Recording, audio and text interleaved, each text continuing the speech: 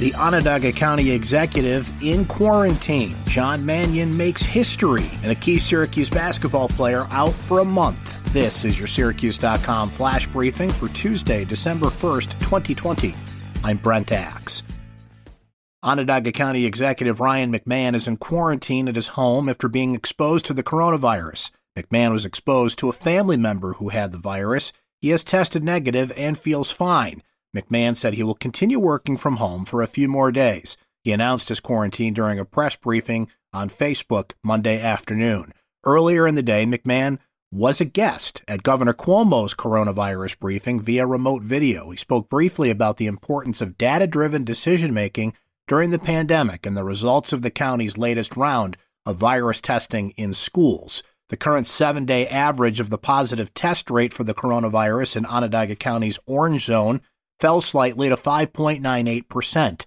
The rate is down from 6.13% and 6.26% the week of November 8th, but it's still higher than 5.34% the week of November 15th. In the county's yellow zone, the positive rate's 7-day average is now 5.13%. That's up slightly from 5.09% on Sunday.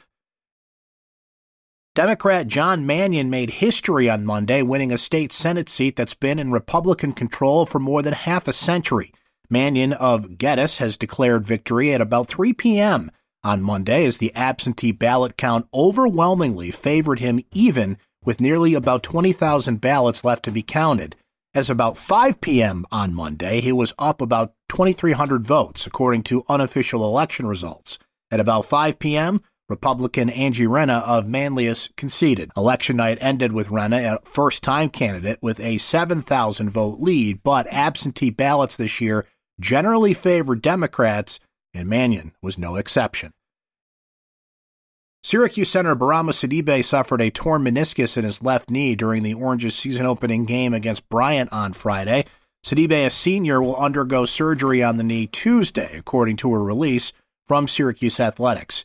According to Syracuse trainer Brad Pike, Sidibe's recovery time should be about approximately 4 weeks. He injured the knee in the early moments of Syracuse's 85-84 win over Bryant on Friday. He came out of the game with 15 minutes and 37 seconds left in the first half and never returned. That's your Syracuse.com flash briefing for Tuesday, December 1st, 2020. I'm Brent Axe. Stay safe and enjoy the rest of your day.